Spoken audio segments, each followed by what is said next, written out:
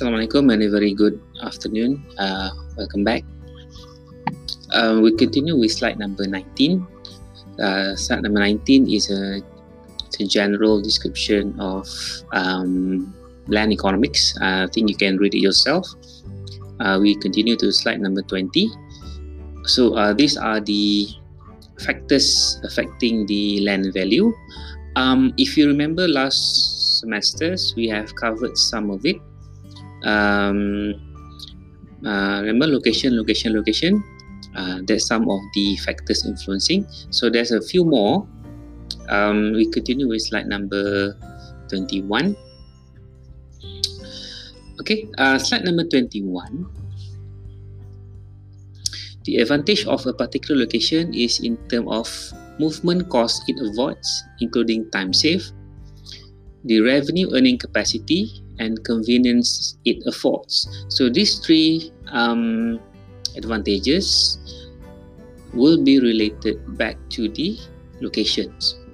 For example, number one, movement cost it avoids. So imagine your house is located about 5 minutes from Kuching city center. Compared to your house, let's say that you have a house in Samarahan, which will take you around in the morning traffic about 1 hour. So of course, the nearer you are, the more time you save, and it reduces the movement cost. So generally, the closer you are to the city center, the higher the property price. And then the revenue earning capacity means that the nearer you are to the central business district, the higher the chances to get more customers. So again, the nearer you are, the higher the land value or the property price. And also the convenience. It's almost the same. Okay, profitability is due to the ease of accessibility. The example given here, firms require accessibility to markets and to factor of production will deliberately choose locations that are close to all sources of production and market which located inside central business district. Household require accessibility to work opportunity, shops, school and recreational facilities. Since household has lower ability to pay higher rent, they will usually reside outside the CBD. Since there are limited space in CBD, the rent will be higher. Thus, the business can outbid the household, meaning that the nearer you are to the central business district, the higher the property prices. So if you look around the CBD, so most of the buildings there are not for residential. Most are more towards commercials. Okay, so because the businesses, the commercial, can pay higher rent compared to the household.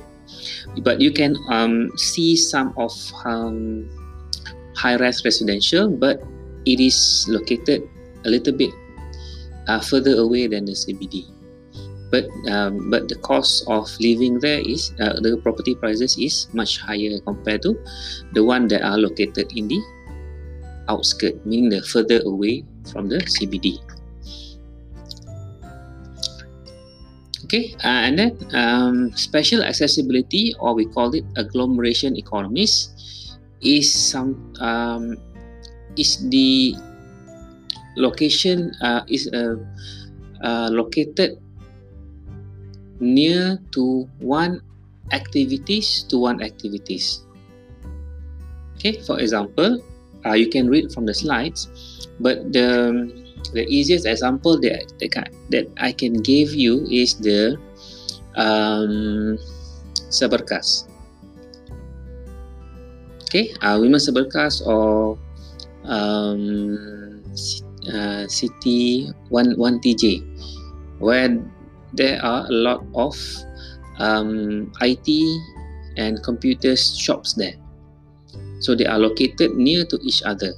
Similarly, if you go to India Street, the shops there are mostly related to what?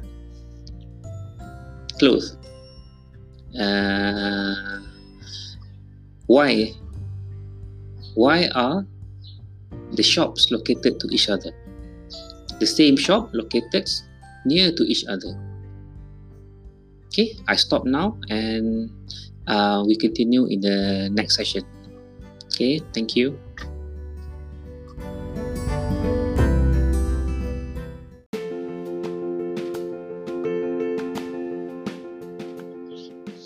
Hi, welcome back. We continue with slide number 22.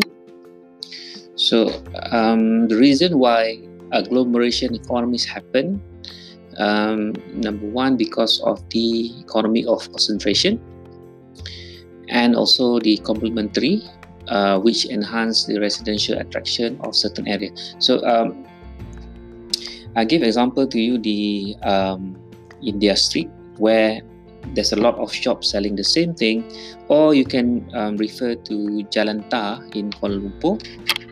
Similar situation where they sell fabrics for Hari Raya, for example.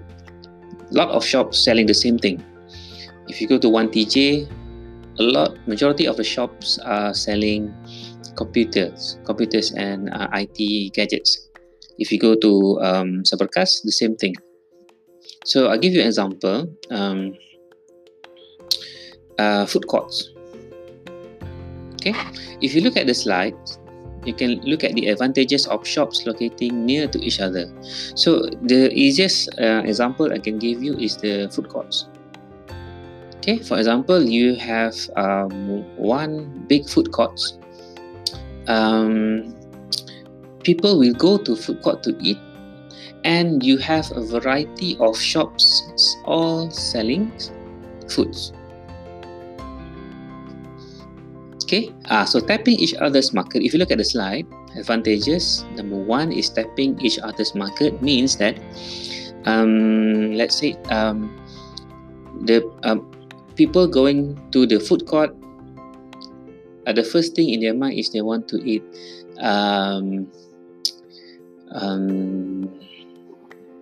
nasi goreng, for example. Okay, so one family go there, then not all will buy nasi goreng for their dinner. Okay, some of it might choose different type of food. For example, the shops nearby, they are selling satay or mi kolok or laksa. So the shops that are selling satay, laksa, mi kolok is complement to the shops that are selling nasi goreng. So the food stall will tap each other's market. For example, if the shops people go there, the main dish that they want is satay, so they also might order mi kolok as side dishes.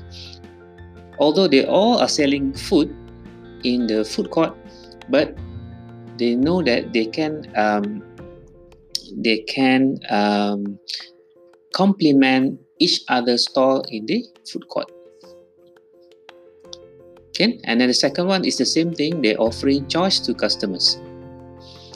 Number three, to enhancing the attractiveness of shopping trip. So in this case, enhancing the options for food option for dinner. So instead of eating just nasi goreng, you can go to the food court and eat something else. So the food court itself is a good infrastructure to attract other food stalls to open their stalls in the food court. I'm not sure you follow me, but if you don't understand, you can ask later in the Google Classroom or in WhatsApp. Okay, all right. We go to the next slide. Okay, there's some example in the next slide, slide number 23. I want you to look at the last sentence. However, there is a problem due to economic concentration, such as traffic congestion, which may exercise repellent effect and eventually reduce the general accessibility of a locality. So if we go to Kuching nowadays, there's a traffic congestion.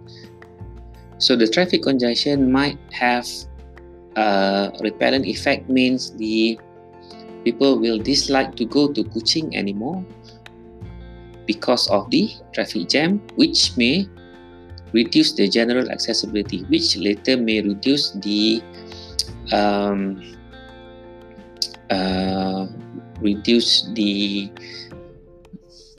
attractiveness of the location itself. So if you look at the next slide, slide number 24, this is a paper cutting from 2017. This shows that a few businesses have already moved out from KL, mainly due to traffic congestion and expensive parking. Slide number 25, other influences. I think this one is very straightforward. You can read it yourself. Institutional factors. Okay. So government has influence in providing proper public transportation or infrastructures. Roads, highways, LRTs, MRTs, bridges, and so on. And then also government policies. For example, when government decided Samarahan will be the education hub in Sarawak. So when they built UNIMAS, UITM, they have influenced the institutional factors. So by building these universities, and then the shops, the commercial buildings, the houses will follow the development, the influence by the government. So as we can see now in Samarahan, it's already being developed. There's lots of houses and shops. Okay, now you can read it on your own on page 26. Other factors is general. I think you can read it yourself, and other factors. Okay, you can look now at slide number 29. So this is the Kuching CBD, roughly the central business district of Kuching. Okay, next slide is the Tabuan Jaya area. You can see there is a concentration of population. And then you can see the UNIMAS and UITM. You can see the surrounding the universities. There's a lot of development due to the institutional factors. And then when you zoom out, you can see on the right hand side, there's still less development. So the focus for these maps is in Kuching, Samarahan. Okay, we stop now and we continue later. Thank you very much.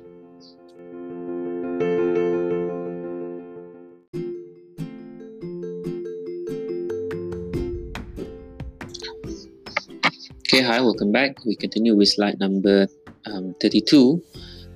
So this is just maps showing Kota Samarahan, how Samarahan has developed from 1987 to 2017.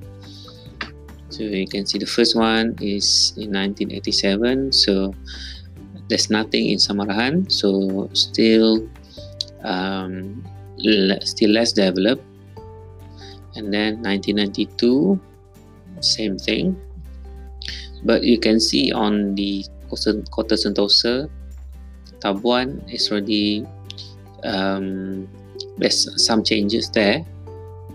So 1997, you can see the roads going to Samarahan is under construction. In 2002, you see the area of Batukawa, Tabuan Heights is already developed, including Kota Sentosa. And then there's some construction in UNIMAS and some in Samarahan. This is a small part. And then 2007, more developments occurred on site.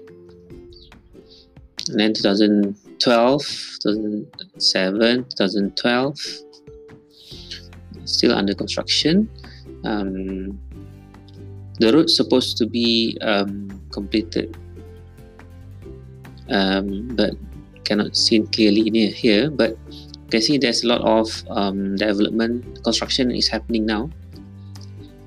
And then you can look at 2016, end of 2016. So on the road, beside of the main road from Samarahan, Kuching to Samarahan, you can see there's a lot of development, and then you can see the area in nearby UiTM, nearby Unimas. You can see the Uni Garden area, on the way to Kota Sentosa, Bandaria. This area is really being developed due to the spillover effect of the universities. Then you can look at Kuching in 1984 and 2016. So you can see how the town expanded from 1984. It's a bit smaller, but you can compare to in 2016. There's a rapid development. So how many years there? 1984. 16 years, 16.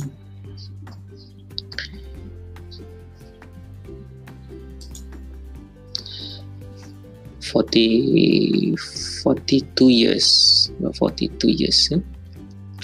Sorry, 32 years. Sorry.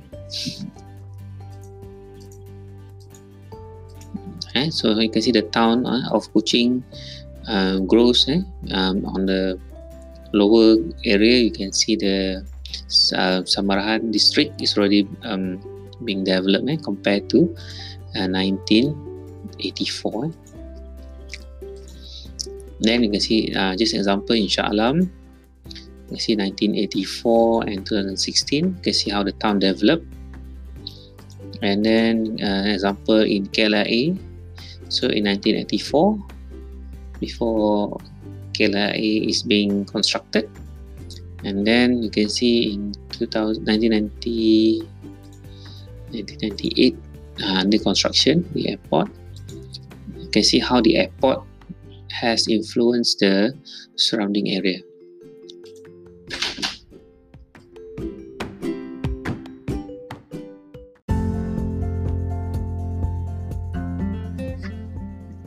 Hi, welcome back. In the last session, we stopped at slide number 49.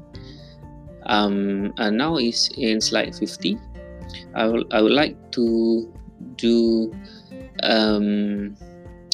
to assign a discussion. So if you look at slide number 50, so you have 8 topics here. Okay, the discussion is that for each group, you have 6A and 6B. Then 6A you take 4 topics, 6B you take another 4 topics. You can mix around as long as so you have about 41 students. So one group will consist of 5, or one group will consist of 6 students. So I want you to create a PowerPoint slides. So based on these topics, just a simple slides. What are informations that you can find related on these issues, and how it's impact the land value.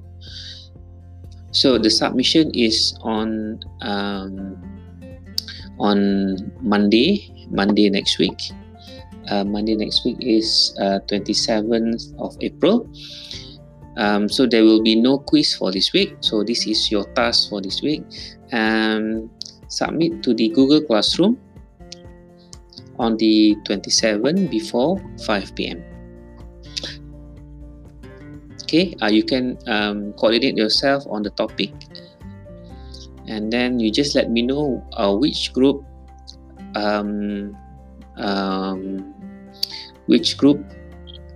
uh, will take which topic and who are the group members, and you can update me in the Google Classroom.